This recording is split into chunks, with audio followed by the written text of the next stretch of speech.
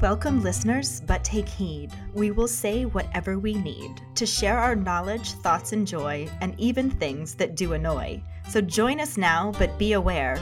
We have a tendency to swear. We'll dial it back a little bit. But frankly, we don't give a shit. Welcome to Just Keep Rolling, a Harry Potter book movie compare and contrast podcast. I'm Katie, and the baby goat wearing a sweater 60 miles to my left is Ellen. I'm not gonna lie, this intro is pretty bad. Well then just keep rolling. Okay. But honestly though, do yourself a favor and Google baby goat in a sweater. Seriously, it's so cute. For now, the rolling rehash. Last week we discussed Chapter 11, The Dueling Club, and its corresponding film scenes. England ran low on child actors. Snape attempted his first appendectomy. Draco gets tickled in the book but knocked on his ass in the movie. Harry missed his chance to go to Broadway. Ernie goes the right way for a bitch slap. Hagrid is all hot and bothered over a dead cock. And Justin Finch-Fletchley and Nearly Headless Nick tie for the Freeze Tag Champion title. During episode 29, Tens Across the Board, we had two Potter ponderings. The first was how would you react if you heard someone speaking Parseltongue? Max thinks he would probably turn around and run because he doesn't know if he would know what Parseltongue was. Carly says she isn't sure. She isn't a skittery puff. She tends to face things head on, and she thinks that as a Muggle-born, she would just think it's some language she'd never heard before. Rightfully so, because technically it is. Dave says that since so many weird things happen in the wizarding world, that he would probably think it's someone trying to do some sort of spell or incantation. Apparently, those born in the wizarding world are taught about Parselmouths and have a negative connotation with it. Even Hermione knows that. He is curious what Slytherins think about Harry doing Parseltongue because their founder was one and thinks they would think it was cool. That is a really good question. I would think the Slytherins would find it cool. Robert is a Slytherin, and if he heard someone speaking Parseltongue, shh, he'd say, no, stop, you're saying it wrong. It's shh, not shh. It's Leviosa, not Leviosa. Right? It's shh, not shh. I really don't know how to speak Parseltongue, so that's my impression of it. Well, you are a Gryffindor, so there's that. Kenneth says he would say, oh, cool, you talk to snakes? I talk to my dog sometimes. That's legit. I'll have full conversations with my cats. Sometimes it's when my husband's in earshot and for his amusement, other times just 'cause. Jackson said that he'd be amazed and maybe a little bit scared because they could be saying anything. Which is pretty much the general reaction in the book and movie. Yeah, so that makes sense. Our second Potter pondering was, what would you do if you went to Hogwarts and came across a petrified person? Katie was all about just hightailing it down to Mexico, but is open to other suggestions, so she doesn't have to do that. I don't speak very good Spanish. Max's response to this one doesn't change my mind, as he said he would try to take them to the infirmary before finding Lockhart and going to the Chamber of Secrets. So, no thank you, still heading to Mexico. I think Quincy's more on your page. He asked if you've ever heard a grown man scream like a bitch. So is Robert. He said if he walked up on a petrified person, he'd say, nope, fuck this shit, I'm going to Durmstrang. At least they clean up messes from dark shit happening. Yeah, Kenneth says he'd totally freak out if he found a living statue too. But several people did suggest telling an adult ASAP. Ashley specifically said that she would let someone know they needed to get a mandrake to cure the petrified person. As a teacher, I find that suggestion far superior to screaming and running. You would. And they do. Carly also said that though she would be scared, she would feel it was her duty as a fellow Hogwarts student to assist and help. So she would go find a teacher as quickly as possible. There's a reason Carly is our support badger. Oh yeah, it's well earned. Dave's response was pretty amusing. He said, if I don't know the person, I would probably think it was a statue of something that fell over, or someone left to go get a dolly. If it was a friend, I would at first wonder why someone made a statue of my friend, and go try to find my friend to show them, and probably tell other people I found a statue. When I couldn't find my friend, maybe I would make a connection that it's them. But if I didn't know people could be petrified, it wouldn't cross my mind. Yeah, this just makes me imagine Dave in his wizard costume that I helped him make for his magic show, pushing a petrified person around on a dolly. Also, it doesn't convince me not to run to Mexico. Well, let's just hope you don't run into or trip over any petrified people and just keep rolling into our trivia question last week, which was, in the Chamber of Secrets, what do the Dursleys send Harry as a Christmas present? Hedwig arrives with a very small package that contains a toothpick, which is what we were looking for as an answer, though Sam did go a step further to say it contained a toothpick and a note asking if Harry could stay at Hogwarts for summer. That he did, and even though Ellen loves it when people go the extra mile, Sam was 1 minute behind Dave with the correct answer. So the streak has been interrupted. And congratulations to Dave for slipping in there and getting the answer right first. Though Katie is right, and I do greatly appreciate your extra and accurate addition to the answer, Sam. But Dave was first, fair and square, so yay, Dave! We will reset the streak counter and see who gets it this week. Yep. In addition to our weekly trivia question, we are also going to be holding a special trivia contest as our Potterheads a History episode for this month, so stay tuned for more information on that. For now, let's just keep rolling into Chapter 12, the Polyjuice Potion, and the corresponding film scenes. Chapter 12, the Polyjuice Potion. Harry and Professor McGonagall step off the stone staircase, and McGonagall knocks on the door. It opens on its own, and she tells him to wait there and leaves. Harry looks around the very interesting, large, circular office, feeling that he would really enjoy the chance to explore, except that he is terrified he's going to be thrown out. There are silver instruments on a table, portraits of old headmasters and headmistresses on the wall, and an enormous clawfoot desk. Sitting on the shelf behind it is the sorting hat, and Harry decides to put it on to make sure it put him in the right house. The hat asks if there's a bee in his bonnet, and as Harry starts to ask about his house, the hat finishes the question for him and maintains that he would have done well in Slytherin. Harry pulls the hat off and puts it back, feeling sick. He tells the hat it's wrong and backs away. A strange gagging sound catches his attention, and he turns to see an ill-looking bird that resembles a half-plucked turkey. To his horror, the bird bursts into flames and burns away to a pile of ash on the floor. The door opens and Dumbledore enters, looking very serious.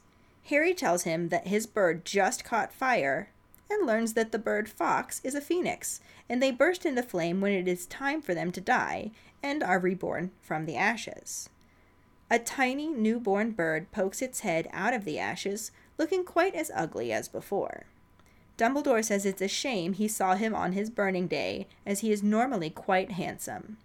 He also describes them as fascinating because they can carry immensely heavy loads, their tears have healing powers, and they make highly faithful pets.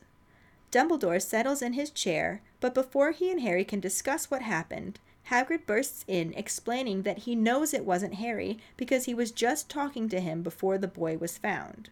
Hagrid goes on about how he's got the wrong boy until Dumbledore interrupts him, saying he knows it wasn't Harry.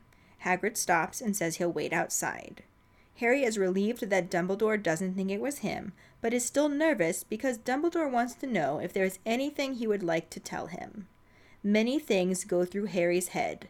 Malfoy shouting, "You'll be next, mudbloods," the Polyjuice Potion brewing in the bathroom, the disembodied voice he's been hearing, and his feared connection to Salazar Slytherin. But all he says is, "No, there isn't anything, Professor." The double attack has nearly everyone wanting to leave for the holidays, though Malfoy, Crabbe, and Goyle are all staying, along with Harry, Hermione, Ron, and the rest of the Weasleys. Harry is looking forward to most people leaving because of how everyone is acting around him, avoiding him, muttering and staring, pointing and hissing at him. Fred and George find it all hilarious and make jokes about Harry being the heir of Slytherin, though Percy and Ginny don't find it very amusing. Harry doesn't mind it because it's nice to have at least some people think him being heir of Slytherin is ridiculous, but Draco seems annoyed by it. Ron thinks it's because Malfoy really wants to say that it's him. Hermione says that the Polyjuice Potion is nearly ready and they will be getting the truth out of him any day now. Term ends and Harry enjoys the peace of the silent grounds and castle. On Christmas morning, Hermione wakes Harry and Ron up, throwing Christmas presents at them and telling them that the potion is ready. As she is saying they should do it tonight, Hedwig swoops in with a small package from the Dursleys, containing a toothpick and a note telling him to find out whether he can stay at Hogwarts for the summer, too.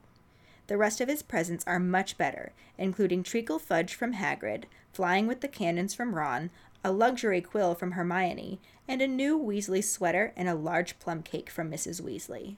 Despite dreading taking Polyjuice Potion later, they have a very enjoyable Christmas dinner. Harry doesn't even mind the snide comments Malfoy makes about his new sweater, feeling that he'll be getting his comeuppance in a few hours. After finishing their puddings, they head out of the Great Hall to finish their plan for that evening. Hermione has 2 chocolate cakes filled with a sleeping draught for Harry and Ron to place where Crabbe and Goyle will find and eat, so they can take some hairs and hide them in the broom cupboard. Harry and Ron aren't thrilled with this plan, but Hermione insists. They want to know whose hair she's using, and she shows them the hair Millicent Bulstrode left on her robes during the dueling club, and then heads off to check the potion again. Harry and Ron are doubtful that the plan will work, but it goes off without any issues. After Christmas tea, they perch the cakes on the end of the banisters and hide when Crabbe and Goyle leave the Great Hall. Seeing the cakes, the 2 Slytherin boys immediately stuff them in their mouths and keel over backwards. Ron says, "How thick can you get?" and they haul them to the cupboard across the hall and steal some hairs and their shoes. They rush back to Moaning Myrtle's bathroom, where Hermione has 3 glass tumblers and spare robes ready for them. She dishes out the potion, they add the hairs, and move to separate stalls before taking it. They count to 3 and drink the potion, which Harry thinks tastes like overcooked cabbage.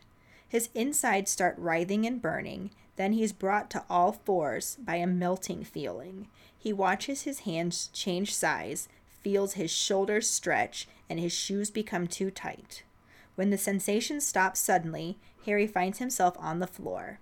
He removes his shoes and 2 short robes, and takes off his glasses that are now clouding his vision.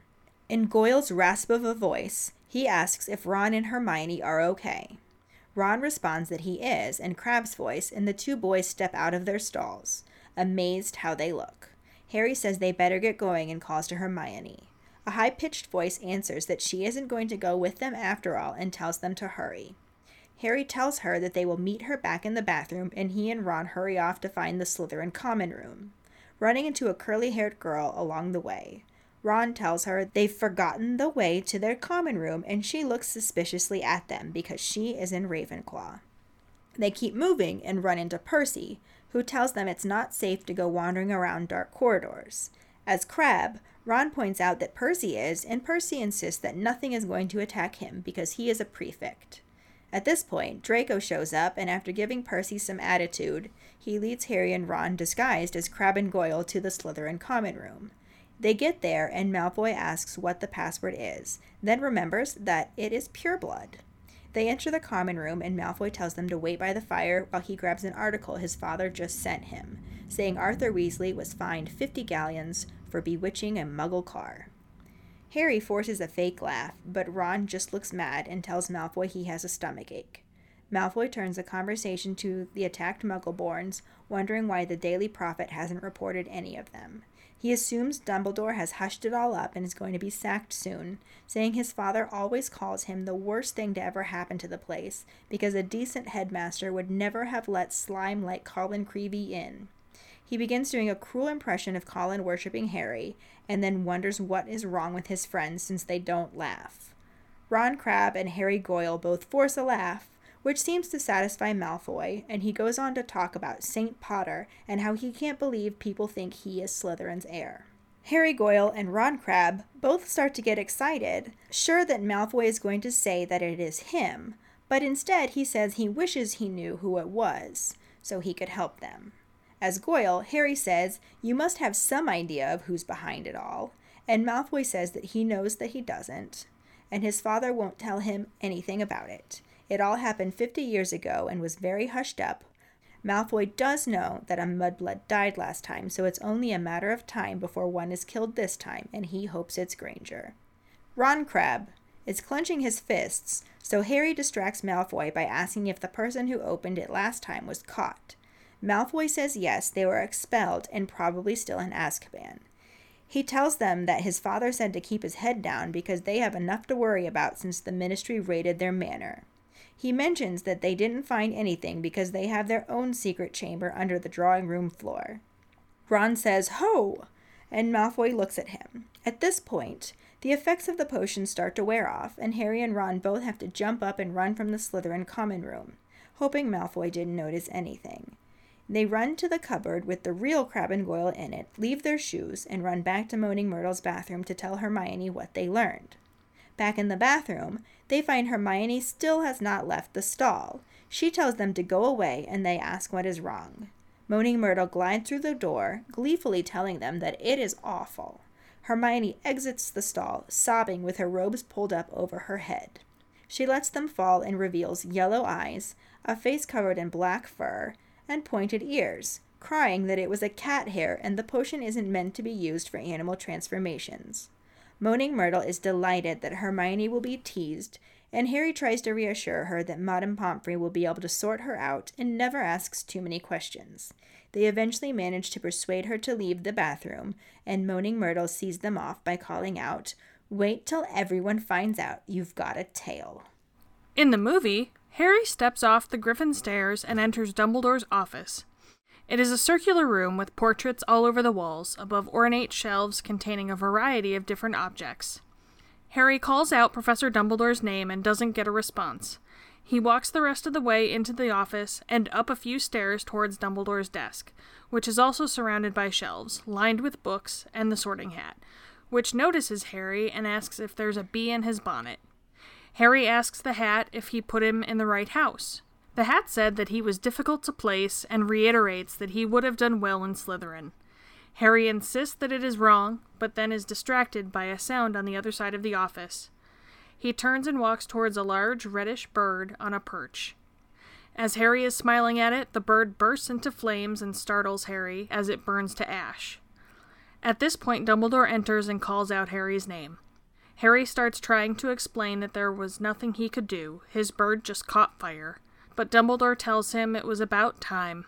Harry looks confused, so Dumbledore goes on to explain that Fawkes is a phoenix, and when it's time to die, they catch fire and are reborn from the ashes. At this point, a little bird pops its head out of the ashes, and Dumbledore continues explaining that they are fascinating creatures who can carry immensely heavy loads, and their tears have healing powers. They are then interrupted by Hagrid, who bursts into Dumbledore's office, holding a dead rooster, and rambles on, insisting that it wasn't Harry, and he'd be prepared to swear it in front of the Ministry. Dumbledore cuts him off to tell him that he doesn't believe it was Harry. Hagrid at first starts to argue, then realizes Dumbledore already agrees with him and says he will wait outside. Harry is relieved to hear that Dumbledore doesn't think it was him, but Dumbledore does ask him if there is anything he wishes to tell him. Harry's eyes flicker around a little, but eventually he shakes his head and says, "No, sir, nothing." Dumbledore says, "Very well then," and dismisses him, though as he watches Harry leave, his brow furrows. The scene transitions to a scenic, wintry view of the castle and horse-drawn carriages pulling students through the snow, then shifts to the snow falling from the bewitched ceiling in the Great Hall. Ron and Harry are already seated at their table as Hermione approaches to join them. She sits down and tells them that everything is set, they just need a bit of who they're changing into. Harry glances over his shoulder and says, "Crabbe and Goyle." Hermione says they will also need to make sure the real Crabbe and Goyle can't burst in on them while they're interrogating Malfoy. Ron wants to know how, and Hermione pulls out 2 little cakes that she filled with a simple but powerful sleeping draught. She says that once they are asleep, they can hide them in the broom cupboard and pull out a few of their hairs and put on their uniforms. Ron and Harry look at each other like they don't think there is any possible way this idea can work, and Ron asks Hermione whose hair she is ripping out. Hermione pulls out a little vial containing a hair and says she got it off a Slytherin girl's robes, Millicent Bulstrode. She then says she is going to check on the potion and for them to make sure Crabbe and Goyle find the cakes. The scene shifts again, showing a bronze statue holding Hogwarts Castle in his hand with a lion at his feet. Ron and Harry peer around the statue, and Ron raises his spellotaped wand, though Harry stops him, saying maybe he'd better do it. Ron agrees and puts his wand away as Harry gets his out and says Wingardium Leviosa, causing the 2 cakes to rise in the air. They hear someone coming and duck behind the statue as Crabbe and Goyle exit the Great Hall, with their arms already full of sweets, and notice the floating cakes. Crabbe says, "Cool!" and the two of them grab them out of the air and immediately start eating them. Harry and Ron look very pleased as Crabbe and Goyle collapse to the ground, and Ron wonders, "How thick can you get?" They rush over to them, and the scene changes to Hermione dishing out the Polyjuice potion in Moaning Myrtle's bathroom. She ladles the gloppy potion into the third glass, picks it up off the sink and hands it to Harry, then one to Ron, and keeps the last. She directs them to add the hairs, and they all do so, Ron grimacing and saying, "Ugh, essence of Crabbe." Hermione says cheers, and they clink their glasses before drinking. All three of them look like they are going to be sick before Ron declares it and drops his glass, running to the bathroom stall. Hermione says me too, dropping her own glass and also running to a stall. Harry stays out in the open, but drops his glass and hunches over the sink. His hands start to bubble, then his face, and it gradually transitions into Goyle's face. He turns around as Crabbe walks out of the bathroom stall, but in Ron's voice says, "Harry?" As Goyle, Harry responds in his own voice, and Ron Crabbe says, "Bloody hell." Harry Goyle notes that they still sound like themselves and tells Ron to sound more like Crabbe. Ron sort of lowers his voice and repeats, "Bloody hell." Harry Goyle declares it to be excellent, and then Ron asks where Hermione is. Hermione's voice comes from one of the stalls saying she won't be going and tells them to go without her. Harry Goyle asks if she is all right, and she tells them to just go. They are wasting time. The two boys run from the bathroom and are heading towards the Slytherin common room when they run into Percy Weasley. Ron forgets that he is Crabbe and asks what he's doing down there. Percy says he is a school prefect, but they have no business wandering the corridors at this time of night, and asks their names. As they struggle to remember who is who, Malfoy shows up and calls out their names, wondering if they have been pigging out in the Great Hall all this time. He gives Harry Goyle a weird look and asks why he is wearing glasses. Harry Goyle thinks quickly and takes them off, saying they are for reading, and Malfoy says he didn't know he could read, and looks mildly impressed. Malfoy then turns his attention to Percy, asking, "What are you doing down here, Weasley?" Percy tells him to mind his attitude, and Malfoy sneers before walking off. Transitioning to the Slytherin common room, Malfoy flops down on a couch and tells who he thinks is Crabbe and Goyle to sit down too. He then begins ranting about how you'd never know the Weasleys are pureblood the way they behave, and upsets Ron by calling them an embarrassment to the wizarding world. Harry Goyle nudges him, but Malfoy sees the look on his face and asks what's wrong, and Ron Crabbe blames it on a stomachache. Malfoy changes the subject, saying he is surprised the Daily Prophet hasn't done a report on all these attacks, but assumes that Dumbledore must be trying to hush it all up. He mentions that his father always says that Dumbledore is the worst thing to ever happen to Hogwarts, and this time it's Harry that gets mad, blurting out, "You're wrong!" Malfoy looks at him in disbelief and stands up, wanting to know if he thinks there is someone worse than Dumbledore, and Harry Goyle says, "Harry Potter?" Malfoy thinks this is a good one and calls him Saint Potter, commenting on the fact that people actually think he is the heir of Slytherin. Harry Goyle says you must have some idea who is behind it all, and Malfoy says that he doesn't. He walks over to a table and picks up a wrapped gift, asking if it's Goyle's before pocketing it. He then goes on to say that his father did tell him it was opened 50 years before. Whoever opened it was expelled, and last time it was opened, a mudblood died. He says it's only a matter of time before one is killed this time, and he hopes that it's Granger. At this point, they both jump up because Harry has to hold Ron back. He blames it on his stomachache, and they notice the potion is starting to wear off. While Malfoy is distracted by the little gift he picked up, they run from the Slytherin common room and back to the girls' bathroom. They tell Hermione to come out, and they have loads to tell her, but she just tells them to go away. Moaning Myrtle glides out and says, "Wait till you see. It's awful." Harry asks if she's okay and opens the stall door. Hermione explains that Polyjuice potion is only supposed to be used for people, and that it was cat's hair she pulled off Millicent Bulstrode's robes. As Moaning Myrtle cackles behind them, she turns around, revealing that she has yellow eyes, cat ears, and a fur-covered face, saying, "Look at my face." Harry mostly looks concerned, but Ron smirks and says, "Look at your tail." Once again, we are looking at a section of the book-movie compare and contrast that is pretty spot on, and would be even more so if some scenes weren't left on the cutting room floor. Mm-hmm. In both the book and the movie, it starts with Harry about to enter Dumbledore's office. The only difference is that in the book, McGonagall rides up with him and knocks on the door. It opens on its own and she tells him to wait there and then leaves. As we saw in the movie section last week, she had Harry ride the stairs up by himself, so she wasn't with him. Harry just gets to the top of the stairs to Dumbledore's office like, well, that escalated quickly. Wait, hey now. What? I make the puns and you groan at me. What is this? Escalated quickly. Well, they're funny when I make them. Uh-huh. You love me. Uh-huh. Regardless, in both, Harry is in the office, and in lieu of finding Dumbledore, he instead finds all of Dumbledore's things and decides to do what he does best and poke around a little. I love what the movie did with Dumbledore's office. It was exactly how I pictured it. Oh yeah, it looked amazing. Mm-hmm. The only real difference was that the book described a table with silver instruments on it, and that wasn't really present. The movie had the shelves with all of the different magical objects lining the walls. Walls? Wall?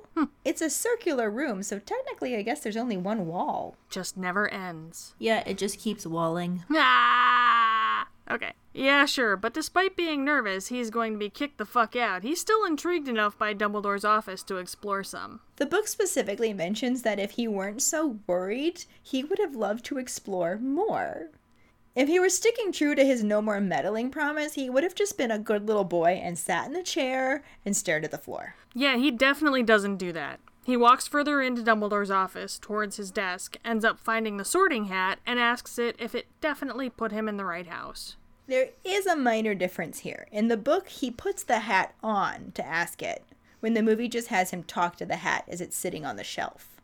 Though in both, it does ask Harry if there's a bee in his bonnet. Bee in your bonnet?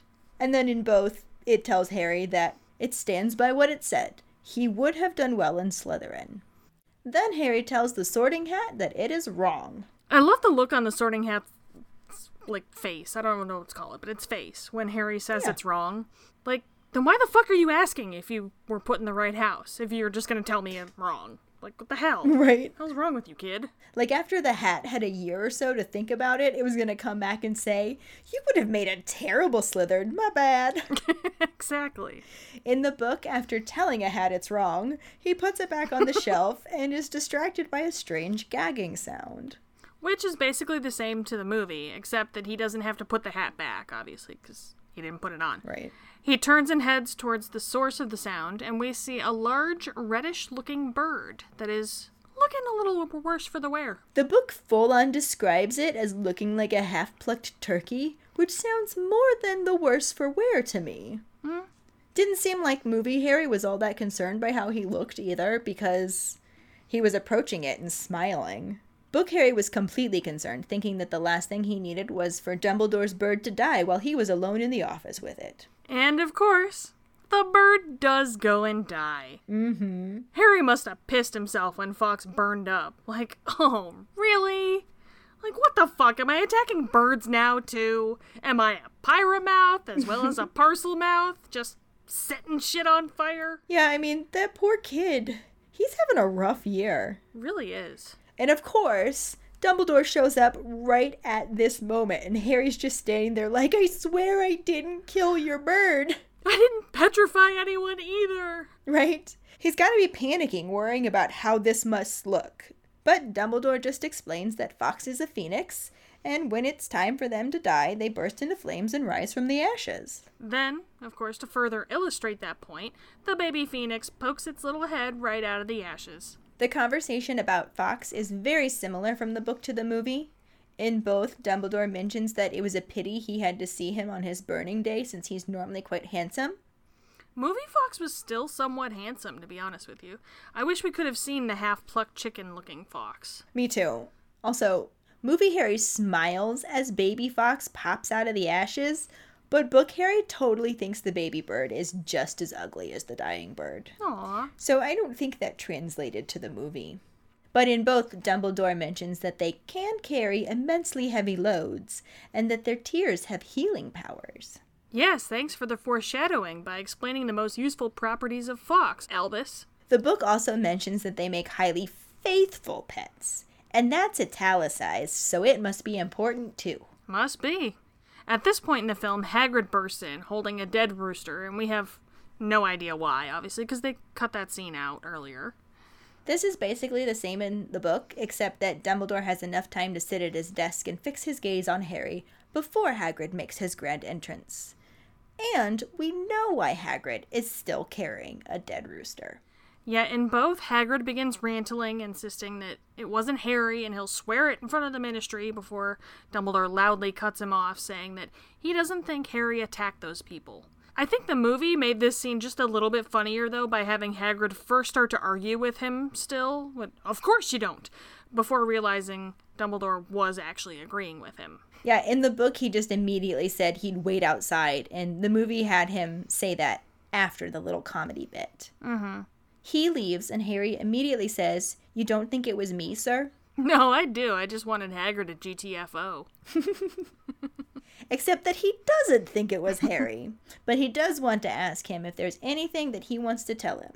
Harry thinks through everything that's been on his mind, suspecting Malfoy, the Polyjuice Potion, hearing voices, speaking Parseltongue, possibly being related to Salazar Slytherin, and then just says, "No, there isn't anything, Professor." Good call, Harry. Don't tell the one guy who can actually help you with what's going on. Right? Mm-hmm. I mean, he could have at least brought up being a Parselmouth. It'd be safe to assume that Snape or Lockhart already told Dumbledore about that. Never mind the fact that Dumbledore probably knew just about all of the rest of what was going through Harry's head, too. Yeah, since the movie can't really show Harry's inner monologue, I think it does a decent job illustrating everything going through Harry's head. Like the way his eyes flicker around before he says no. Yeah, I think it was pretty clear that he was saying no when he meant yes. Mm-hmm. At this point, the book mentions a mad dash to book a seat on the Hogwarts Express to leave for the holidays.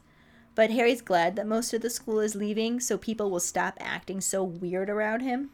Fred and George find it all hilarious and make jokes about him being the heir of Slytherin. Percy doesn't approve. Jenny's not amused. But Harry doesn't mind because it makes him feel better that at least the twins find the idea of him being the heir of Slytherin ridiculous. One of the deleted scenes is based on that, but Fred and George mocking the absurdity of Harry being the heir is not as well received by him as it was in the book. Ron and Hermione try to get him to see the lighter side, but Harry is just worried he's going cray-cray in the hay-hay. Cray-cray in the hay-hay. That's what's happening. But yeah, it just ended up feeling like another poor Harry moment rather than a fun Fred and George moment. Mm-hmm. In the book, Draco is also aggravated by Fred and George's antics, and Ron figures it's because he's bursting to say it's really him. Hermione says that the Polyjuice Potion is almost ready, and they'll get the truth out of him any day now. Then, it's officially the end of term, and basically everybody leaves. This is where the movie continues after the scene in Dumbledore's office. It's all pretty and snowy as the majority of the students ride off in carriages to catch the Hogwarts Express. Then they do a clever little transition of the snowfall outdoors to the snow appearing to fall in the Great Hall, where Ron and Harry are joined by Hermione, who declares the Polyjuice Potion finished. That's not how it happened in the book. Mm-mm. Hermione actually bursts in on Harry and Ron in their dormitory, throwing presents at them and declaring the potion ready. She says they should do it tonight, and at this moment, Hedwig swoops in with a package for Harry, who's happy that she's speaking to him again. I mean, she was pretty pissed after the whole tree incident. Understandably so. Mm-hmm. The package turned out to be from the Dursleys. They sent him a toothpick and a note telling him to find out if he can stay at Hogwarts for the summer holidays too. Aww. Which was our trivia question. A toothpick. What a shitty present. Hashtag why bother? Hashtag satchels of assholes. Hashtag seriously. Mm-hmm. Hashtag mm-hmm. But at least the rest of Harry's presents were better. They had an excellent Christmas dinner with carols led by Dumbledore, Hagrid getting louder and louder with each goblet of eggnog, and some of Fred and George's antics, which involved changing Percy's prefect badge to say Pinhead. After Harry and Ron finish their third helping of Christmas pudding, Hermione ushers them out to finalize their plans for the evening.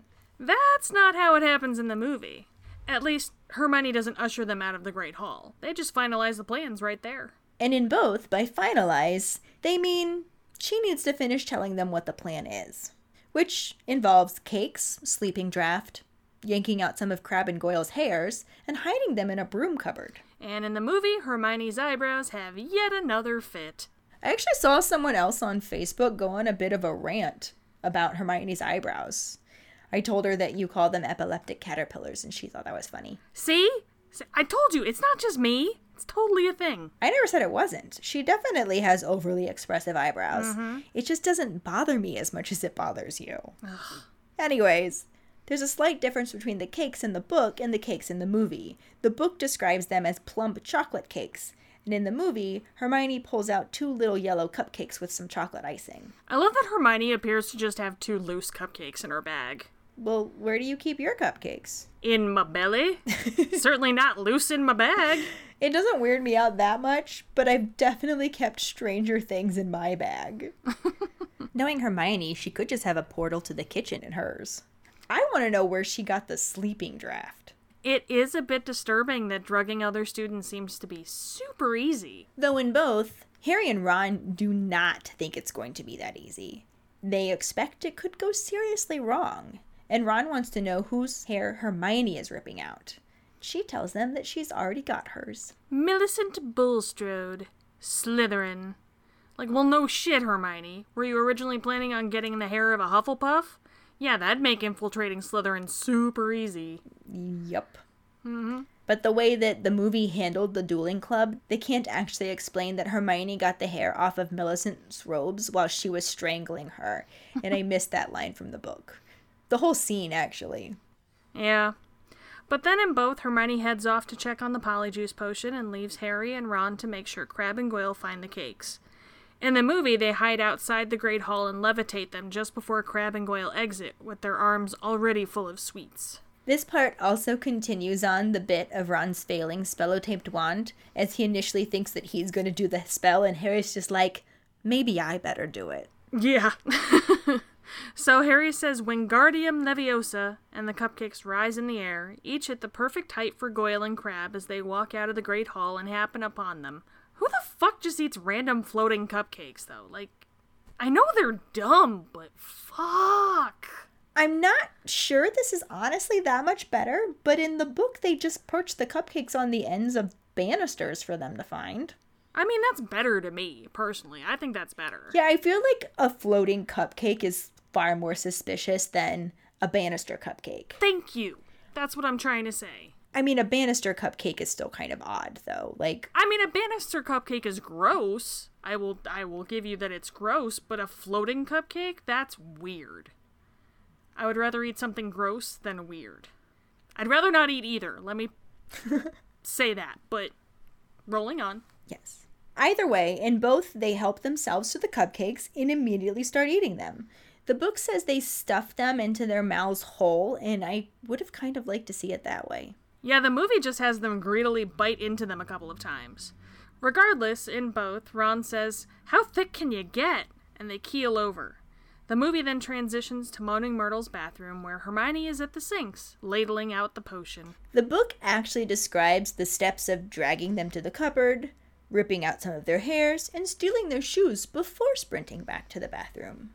The movie just has Hermione tell them to do all that as part of the plan, rather than showing it. She also tells them to steal their uniforms, but there's actually a deleted scene where after Harry and Ron stash Crabbe and Goyle, they go to the bathroom where Hermione has the potion and Slytherin robes waiting for them. Which is basically what they did in the book.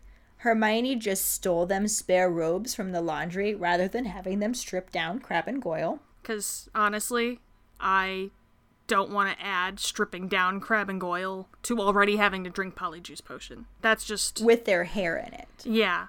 Yeah. I mean, that's way too much trauma for just 2 12-year-old boys. That's totally fair. Right? So no stripping down Crabbe and Goyle. Yay! But then in the bathroom, she's actually in the cubicle with the potion, not just out in the open. But I can imagine that would have been difficult to film, cramming 3 people and a cauldron in a bathroom stall. Yeah, and it gets the same point across. But the Polyjuice looks fucking rancid. Like, the hair in it actually seems to be the least gross thing.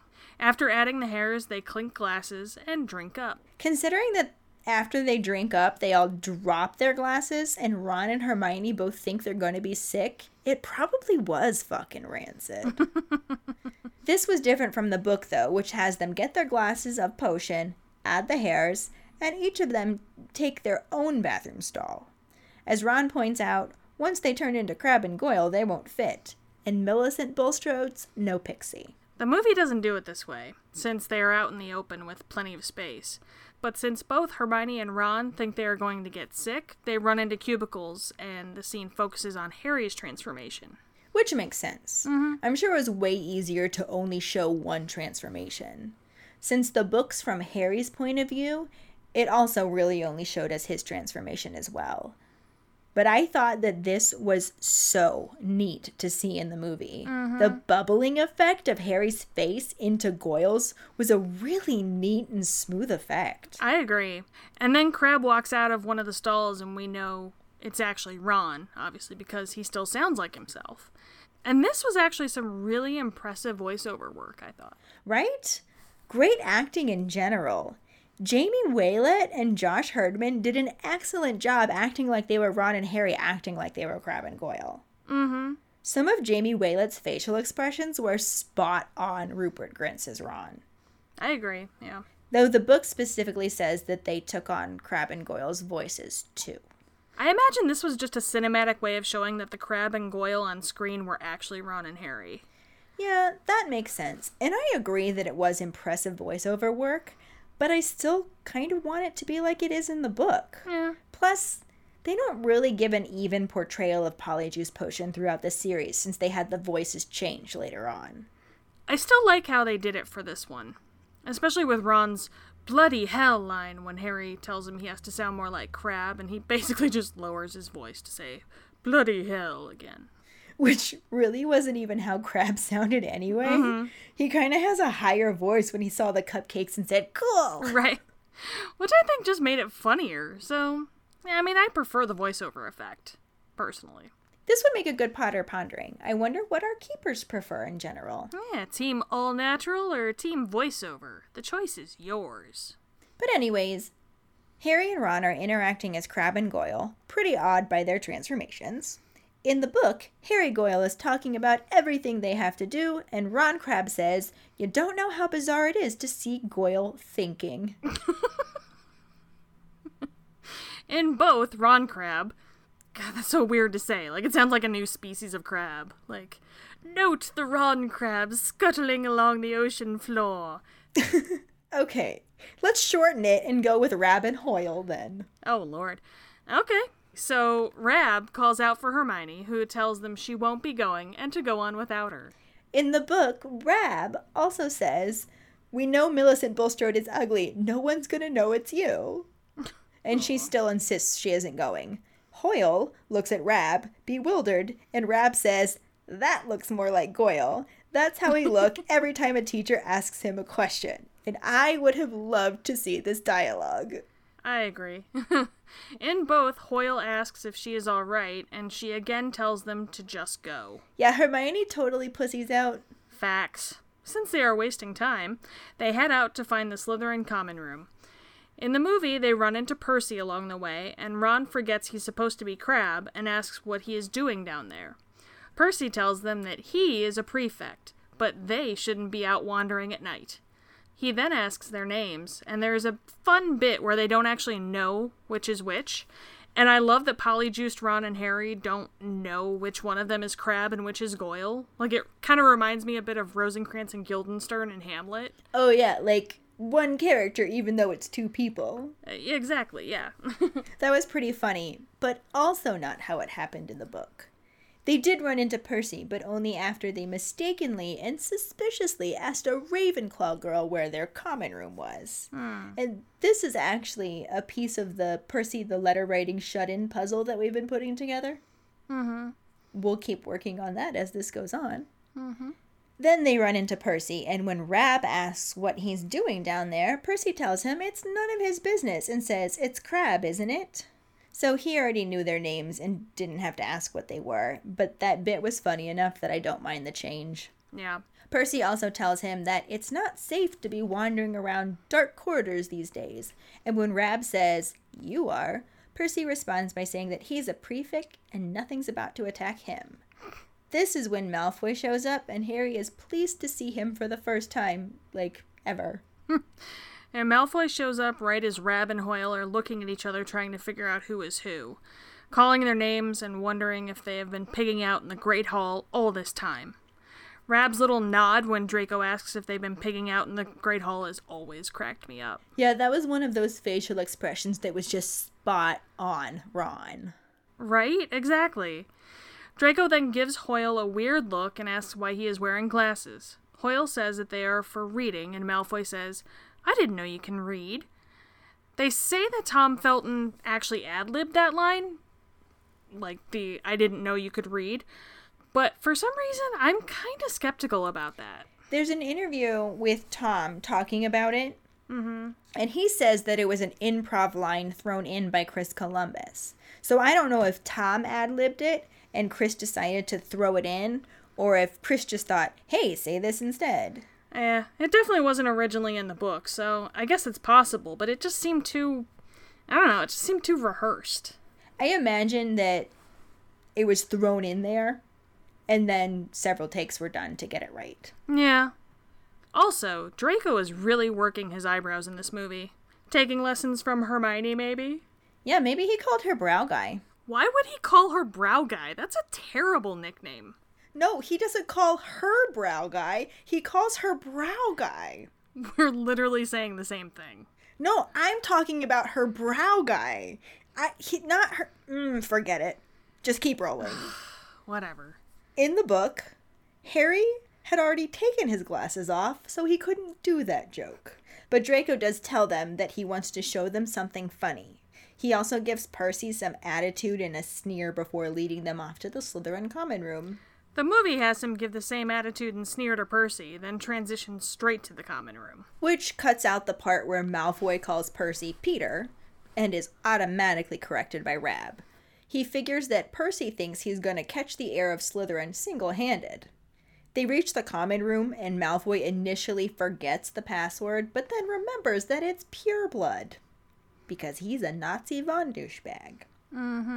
They enter a long underground room with greenish lamps hanging from the stone ceiling. I feel like the Slytherin common room would smell really good. Like, it might sound weird, but, like, just think about it. Leather and fire and pine and marble and old books. Like, oh, dear Yankee Candle, I will take that shit in a 3-wick. Yep, you are definitely a Slytherin. Come on, it sounds nice. But anyways, Malfoy tells them to wait there, Oh, Brow Guy. Oh, I get it. I mean, it's still fucking terrible, but I get it now. Uh-huh. Definitely a Slytherin. Anyways, Malfoy tells them to wait there, and returns with an article from the Daily Prophet that talks about how Arthur Weasley was fined 50 galleons for bewitching a Muggle car. Hoyle manages to fake a laugh, but Rab's face just contorts with fury, and he has to blame it on a stomachache. That's not how it happens in the movie. Malfoy sits down and has to tell Rab and Hoyle to as well. He just starts going on about how you'd never know the Weasleys were pureblood the way they behave. But just like in the book, Malfoy notices Rab's face and he uses a stomachache as an excuse. In the book, Nazi von Douchebag II tells him to go to the hospital wing and give all the mudbloods a kick from him. Dick. Right? This comment transitions the conversation to the attacks, and he mentions that he thinks Dumbledore is trying to hush it all up, and that his father always said that Dumbledore is the worst thing to happen to Hogwarts. This is basically exactly what occurs in the movie, though he skips over the part about giving the mudbloods a kick. Less of a dick, then. Well, not really. Not really. Still Nazi von douchebag.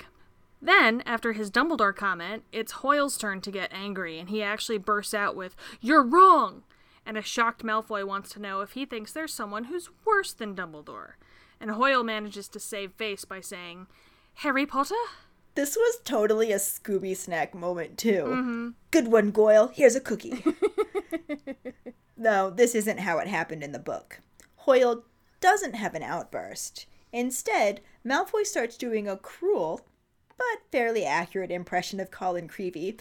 Potter, can I have your picture, Potter? Can I have your autograph? Can I lick your shoes, please, Potter? Malfoy's a dick. Right. But despite a slightly different path to get there, in both, Malfoy calls him Saint Potter and expresses that he doesn't see how people can think that he is the heir of Slytherin.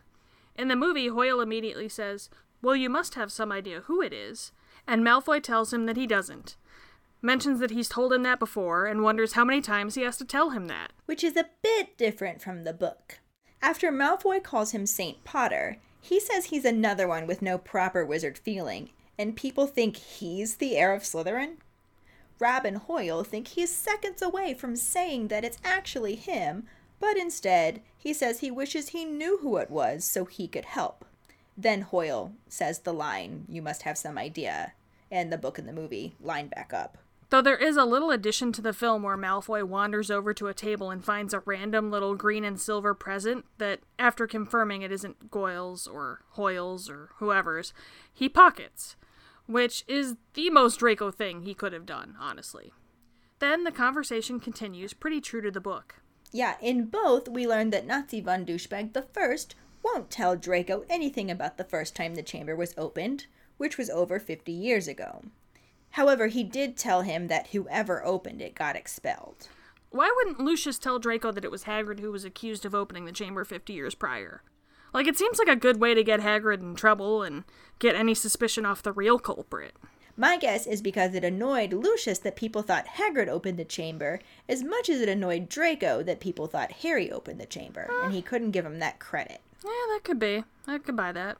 The book also has Malfoy say that the culprit is probably still in Azkaban, which makes Hoyle say, "Azkaban?" And Malfoy respond with, "The wizard prison, Goyle. Honestly, if you were any slower, you'd be going backwards." Wish they would have kept that in. I love that line. Right? The movie just goes on to say that the last time the chamber was opened, a mudblood died. So it's only a matter of time before one is killed this time. As for me, I hope it's Granger. Nazi von Douchebag the Second. Such a dick. It really is. This is basically what he said in the book, too, and as Rab and Hoyle are starting to get really pissed at Malfoy. The book also comments on how Malfoy Manor was raided, and Malfoy says that they have their own secret chamber under their drawing room floor. This is also the moment that the Polyjuice potion is starting to wear off. In the movie, they jump up and Malfoy wants to know what their problem is. They again blame the stomachache, and as Malfoy is distracted by his stolen gift, Harry and Ron are starting to reappear. Ron points out Harry's scar, and Harry points out Ron's hair. The effect of Ron's hair growing back did not age well, though.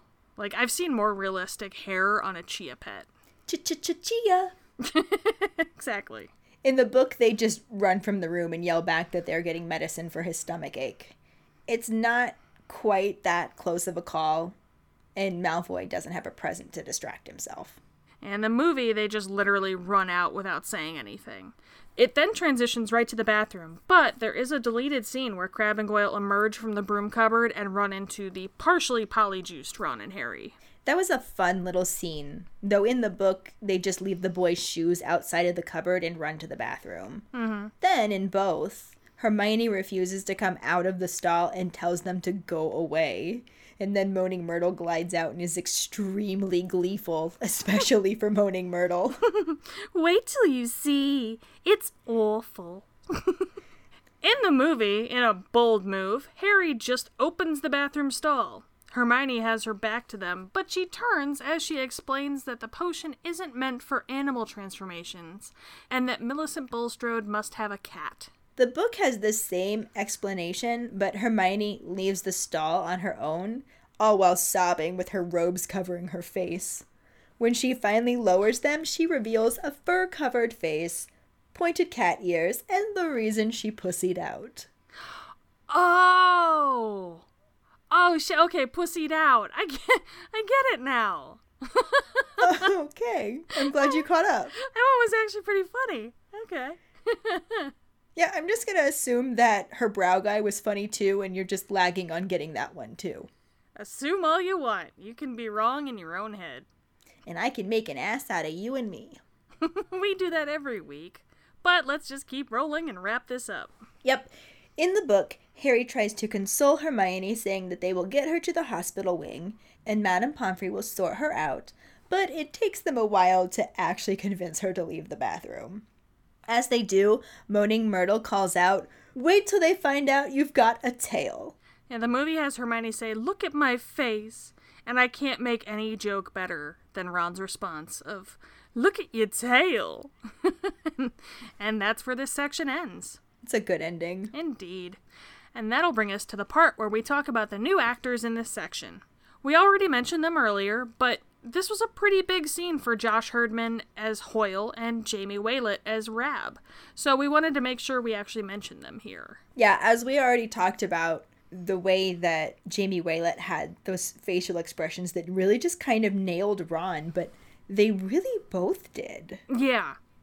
It was interesting how Josh Herdman kind of took on like almost a timid Harry face. Right. Like he really pulled off that expression that Harry often can have. Yeah, it was actually really impressive, I thought. Right. And that's kind of why I wanted to see it with their normal voices and not the voiceover, because I think that their acting abilities could have pulled it off well enough. Yeah, I agree with you. I just think it's impressive that they did voiceover so well. Like, they were able to... It really did sync up deal with that really so well. nicely. Mm-hmm. Because you can try and do shit like that and always end up with it like bad dub movies. Oh, yeah. And you see it so often in so many shows where you're just like, who did the audio on this? Because they suck. Right. But with this, it was perfect, you know? But I do agree. I would have liked to have heard their actual voices and their inflections and intonations in all the lines. I do agree with that. If they could just get those facial expressions that well, I really feel like they probably did their voices different too to get in that. Mm-hmm. But I just love the idea of it's, Jamie Waylett pretending to be Ron, pretending to be Crabbe. Yeah.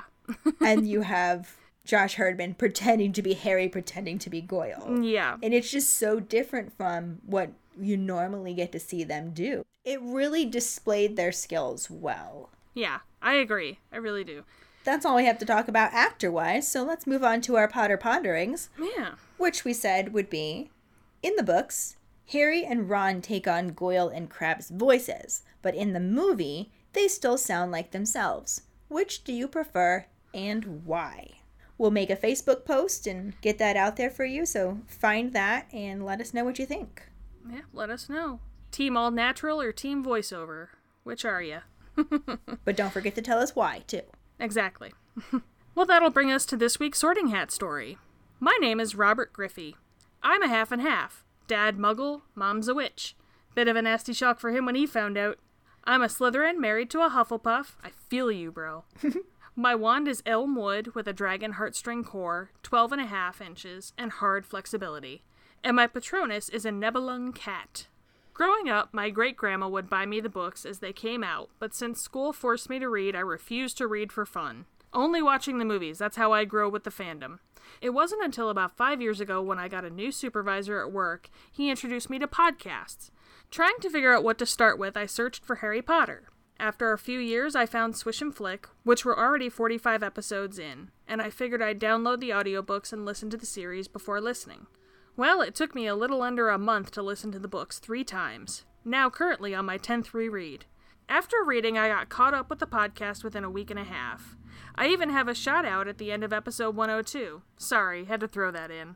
You ladies are doing a fantastic job. Keep up the good work. Thank you so much for sharing your story, Robert. Mm-hmm. We're so glad you started listening to us. Hopefully now you will start hearing your shout-outs on Just Keep Rolling, too. I know I'm excited to keep building up my Slytherin keepers.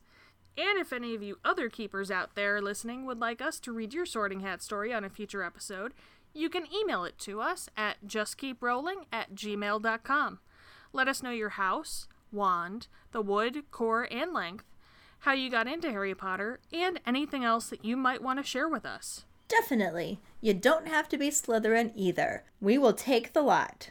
And this will bring us to this week's trivia question, which is, how many people does Lockhart say has sent him Valentine's Day cards so far? The prize for the first one who responds with the correct answer and the code word #humblebrag will get a bitch is a witch, motherfucker's a wizard, a Just Keep Rolling, or a Pride sticker. Another way to get a sticker is to rate and review us. If you are an Apple person, you can do it through the Apple Podcast or iTunes app. If you don't have Apple, you can write us a recommendation on our Facebook page. Then email us at justkeeprolling@gmail.com to let us know you did, and we'll get back to you to figure out which sticker you want and where to send it. Don't forget to find us and follow us on Facebook at JKR Podcast and Twitter and Instagram at Just Keep Rolling. Following us on Podbean at justkeeprolling.podbean.com will get you the episode as early as possible and give you a leg up in answering the trivia question. If you would like to support us as a patron for extra perks, you can go to patreon.com/justkeeprolling. As always, any support you can give is greatly appreciated. Don't forget to check out our new website and online store with all of the merchandise that we've been designing. That's justkeeprolling.com. As Katie mentioned earlier in this episode, we are going to be holding a trivia contest as our Potterheads a History episode for the month of May. So we will be making this one available to everyone who wants to participate. That's right. On part 1 of the episode, we will be asking some questions from the Sorcerer's Stone and what we have covered so far in Chamber of Secrets. If you want to play along, you can submit the answers to our email account. The first person to get them all correct or have the most correct will be considered the winner and get to guest host part 2 of the episode when we will go over the answers. We will repeat all of this information on the actual trivia episode as well. Yep. So keep an eye out for it around 6 p.m. Eastern Standard Time on Tuesday, May 26th. We can see how this amps up the trivia competition we have going on. And then join us next Friday when we talk about Chapter 13, The Very Secret Diary, and the corresponding film scenes. Thanks for listening. We hope you hear us again. I'm Katie. I'm Ellen. Until the next time, just keep rolling.